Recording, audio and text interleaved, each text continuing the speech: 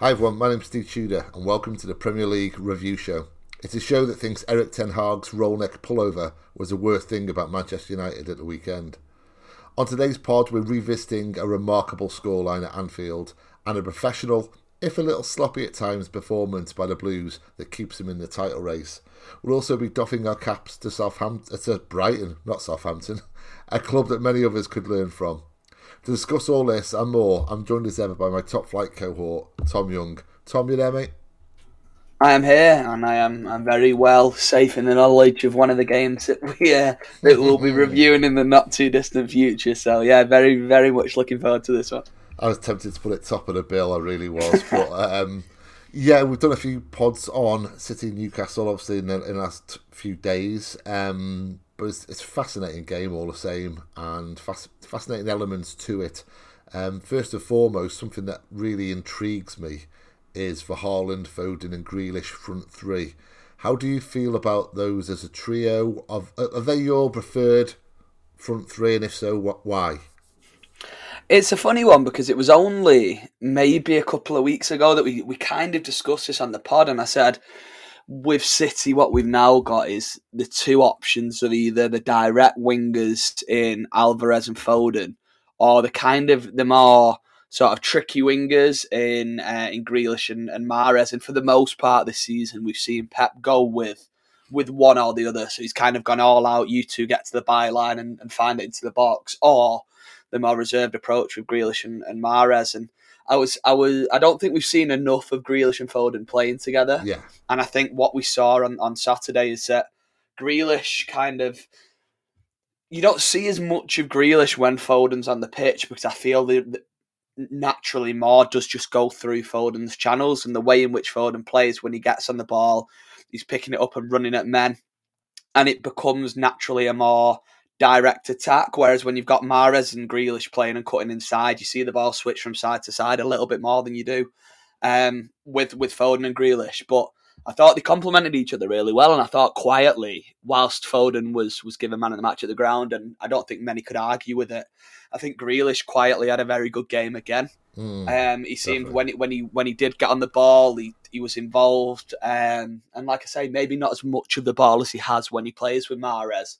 But I think it works, and I think the Foden coming into form is exactly what City need at this stage of the season for both the Premier League and the Champions League. I don't think there's anyone that's going to argue that City aren't a better team when Foden's playing like he is at the moment. And I feel like at some point in the not too distant future, we're going to see a big City win. I feel like there's one brewing. I feel like we're going to really take a team to the cleaners. So yeah, Grealish and Foden together, I don't think we've seen enough of it, but from what I saw on Saturday, I think we'll see plenty more of it as the season sort of comes towards this business end now. Yeah, and I very much get the impression that if Haaland could pick two, it would be Foden and Grealish. I think he really benefits from both of them on the pitch. Mahrez, I mean, obviously he provides a great deal, Mahrez, but he's always basically cutting inside and then going back the other way, isn't he? And then playing it square. And I think if any player exasperates Haaland, it's Mahrez. Yeah, and I think Foden and Grealish are there to service Haaland, and Haaland in return is just more involved when it's those two either side of him. And furthermore as well, I think in terms of characteristics and their personality, they all get on, those three. They're kind of, they're the lads basically, and that matters too in terms of kind of them playing together and enjoying playing together and thriving together. It's, without a shadow of a doubt, it's my preferred front three. When I saw they were starting, I was absolutely delighted, and I'll go further as well, Tom. When I saw it was those three, I was confident about winning before the game, but when I saw it was 0-3, I knew we were going to win. I thought, yeah, today's going to be our day. I've got full confidence in them. Your thoughts on Foden's goal, and beyond that goal as well as recent upturn in form? Yeah, I thought, well, these goals fantastic. A bit fortuitous with the finish, of course. It takes a hefty deflection, but they say you make your own luck, and I very much believe Foden made his own luck with that goal. Just in the way in which, and you've seen the confidence brewing out of him at the moment, and I think he mentioned it himself in and he's one of his interviews after the game about how he can play on the left or the right, but he prefers the right. And I very much prefer Foden on the right because it just seems his natural side. He can cut inside, he can get at his man, and yeah, his goal's fantastic. I mean, he's taken on 3 or 4 men with ease, and like I say, the finish is a bit he's a bit fortunate with the way in which it takes a deflection, but yeah, he's made his own look there by having the know-how, having the confidence to get at Burn, who I think I said the minute I saw sort of the teams come out, I thought, you know what, as much as Burn's an experienced defender and he's done well, he did well at Brighton, he's done well at Newcastle, Foden's really got to be having this guy on toast today, and for the most part he did. And that's no sort of bad word against Burn, but you just look at the two of them, it's Foden's speed, the fact Burn is not naturally a fullback, but he plays in that role, and yeah, it was one of, again, another one of his better performances this season, Foden. He took his goal really well, and yeah, when he's got this confidence, you see it, he is very much a form player, Foden. When he's on it, he's on it. And obviously when he has these dips, which are few and far between, but he has had on occasion this season, he doesn't look like he could buy a goal. But at the minute, it looks like every time he picks up the ball, he's going to create something. And I'm glad to see him continue this sort of hot form in front of goal, because it was only last week we talked about how good he is when he's in front of goal, how good his shot conversion rate is, and he's going to show that again with a very important goal at the stage of the game as well. So, yeah, fantastic goal. And again, another all-round fantastic performance by Foden. Yeah, he's absolutely flying right now. And it's I think amongst all the other feelings, there's a lot of relief there from City fans, because I do think we were rightfully getting concerned at this juncture. It was going on, wasn't it? You know, a couple of weeks at the spotlight, fair enough. A month maybe tops, but it was dragging on where you think, what's happening here? You know, and I heard these silly rumours that, you know, he could be kind of sold next summer, and that was never going to happen in a million years. But the fact that it's reached that point where those rumours surfaced, I was starting to get a bit worried, and then suddenly it's like just Foden Mark II. It's brilliant to see, and long may it continue. Well, what did you make of Newcastle from that performance? What are their strengths? What are their weaknesses, do you think? I didn't think Newcastle were bad. I thought they gave as good as they got, particularly in that second half for that sort of 20-minute period before City got the second. Newcastle had maybe a 10-minute spell where they threatened, and I thought, you know what, we are going to need to score a second to kill this game off, because if we don't, I think Newcastle are capable of nicking a point here, and we've seen on so many occasions this season that we've gone ahead and fallen to a late goal, a late equaliser here, a late goal there. So, but yeah, I thought Newcastle were okay. I thought they sort of controlled the game well. I think despite the fact they've got so many forwards and they changed the front three entirely sort of late in that second half, but I just think, and they've got a £60 million striker on the bench, they just really do seem to be lacking goals at the moment. They're comfortable with the ball at their feet. I think the midfield's very good. Bruno's a fantastic player and one who I think wouldn't be misplaced at sort of a City or an Arsenal. I could very much see that Bruno Guimaraes playing at one of the top teams in the Premier League. But yeah, I just think they lack that cutting edge in the final third. I've said it time and time again with Saint-Maximin. Great player, tricky player with the ball at his feet. Absolutely zero end product. They had a number of players overperforming. Almiron was absolutely pants at the weekend, and that's the kind of Almiron that Jack Grealish made the comments about. And yeah, he was overperforming, and that Newcastle as a whole were overperforming. But yeah, they just lack that cutting edge in the final third. I think they're still a team that teams will struggle to break down, struggle to beat. But again, I think they're a team that when they go behind, they're a team that I think you can take the game away from quite easily. And I think with the exception of that 10-15 minute spell just before Bernardo's goal, I think City managed the game really well. And I don't think it was that close. I don't think it's as close as some people maybe suggested it was. I think City were always in control of that game. And yeah, I think Newcastle just need... I'm not sure what it is that they need in that final third, but they just seem to be missing a little bit of something to take them to that next level. Yeah, Callum Wilson is clearly not 100% right. I said on the other pod, in the review pod, that Newcastle fans are convinced it's a post-COVID thing. We had COVID just prior to the World Cup, and they're convinced that he hasn't, been the same player since. I think, ironically, their biggest strength lies in Bruno Guimaraes, but he's also their biggest weakness right now because they're so reliant on him, and he's clearly struggling with that ankle of his. So he can't perform to the best of his abilities, and you look beyond him, and who else have they got in that central area for any kind of creativity? They got rid of Shelvey in January. By all accounts, that they had someone lined up and it didn't come off. So that's left them very short in terms of numbers there.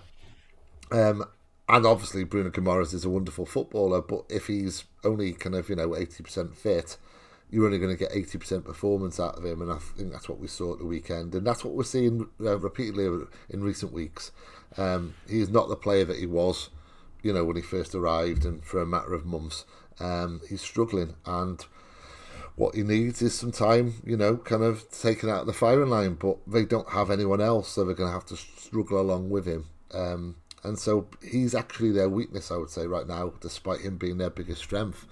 Who or what impressed you most about City's performance?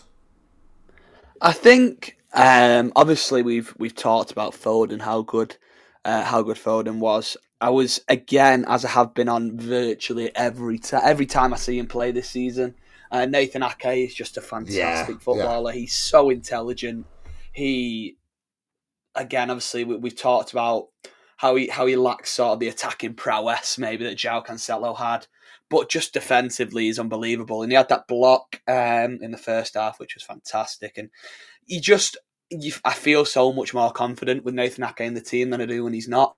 Equally, I feel so much more confident when Ruben Diaz is back in that defence as well. I just think he's got that mentality. He's got that dog in him that maybe not all of our players do, that sort of just real hunger and desire to win games of football. And again, I thought he had a fantastic game at the weekend. And yeah, I was mightily disappointed in Kevin De Bruyne's performance, which I think maybe the worst I think I've ever seen him play at Manchester City. Wow. He just, nothing stuck for him, and you're watching him, and I said on Twitter at half time, I said, he's just too good a player to take off the pitch, because we know how he can instantly turn the game on its head with a single pass, and he's still got that in his locker. And I think I kind of mentioned it in the group chat with the 9320 lads on Tuesday night or Wednesday night when we played Bristol, that he'd looked off it, he'd looked sluggish, and then next thing you know, he plays the ball through for Ake for the second and then scores the third, and you kind of got that same feeling on Saturday that eventually he's got to get going, but he just didn't. And then Bernardo comes on, and it's his intensity that pretty much single-handedly gives us that second goal by just running and chasing down lost causes, forcing the mistake, and then finishing off the chance that falls as a result of it. So yeah, I was very impressed with Foden, obviously, but honourable mentions to Ake, Diaz and Bernardo Silva from me. Yeah, well said, man. Right, the time is now. I didn't even put any kind of questions in the agenda. I've basically just put our overall thoughts on this ridiculous scoreline. First of all, did you watch the game? Because I didn't. What happened with me was I saw about 20 minutes of it in the first half. Then it was 1-0 to Liverpool. Didn't really know how I felt about that, to be honest. I mean, I wanted Liverpool to win rather than United, but it was one of those games where I wanted both to lose. And then I left the game, and then I followed the rest on WhatsApp with you guys, and I couldn't believe what I was seeing. And so, did you watch it?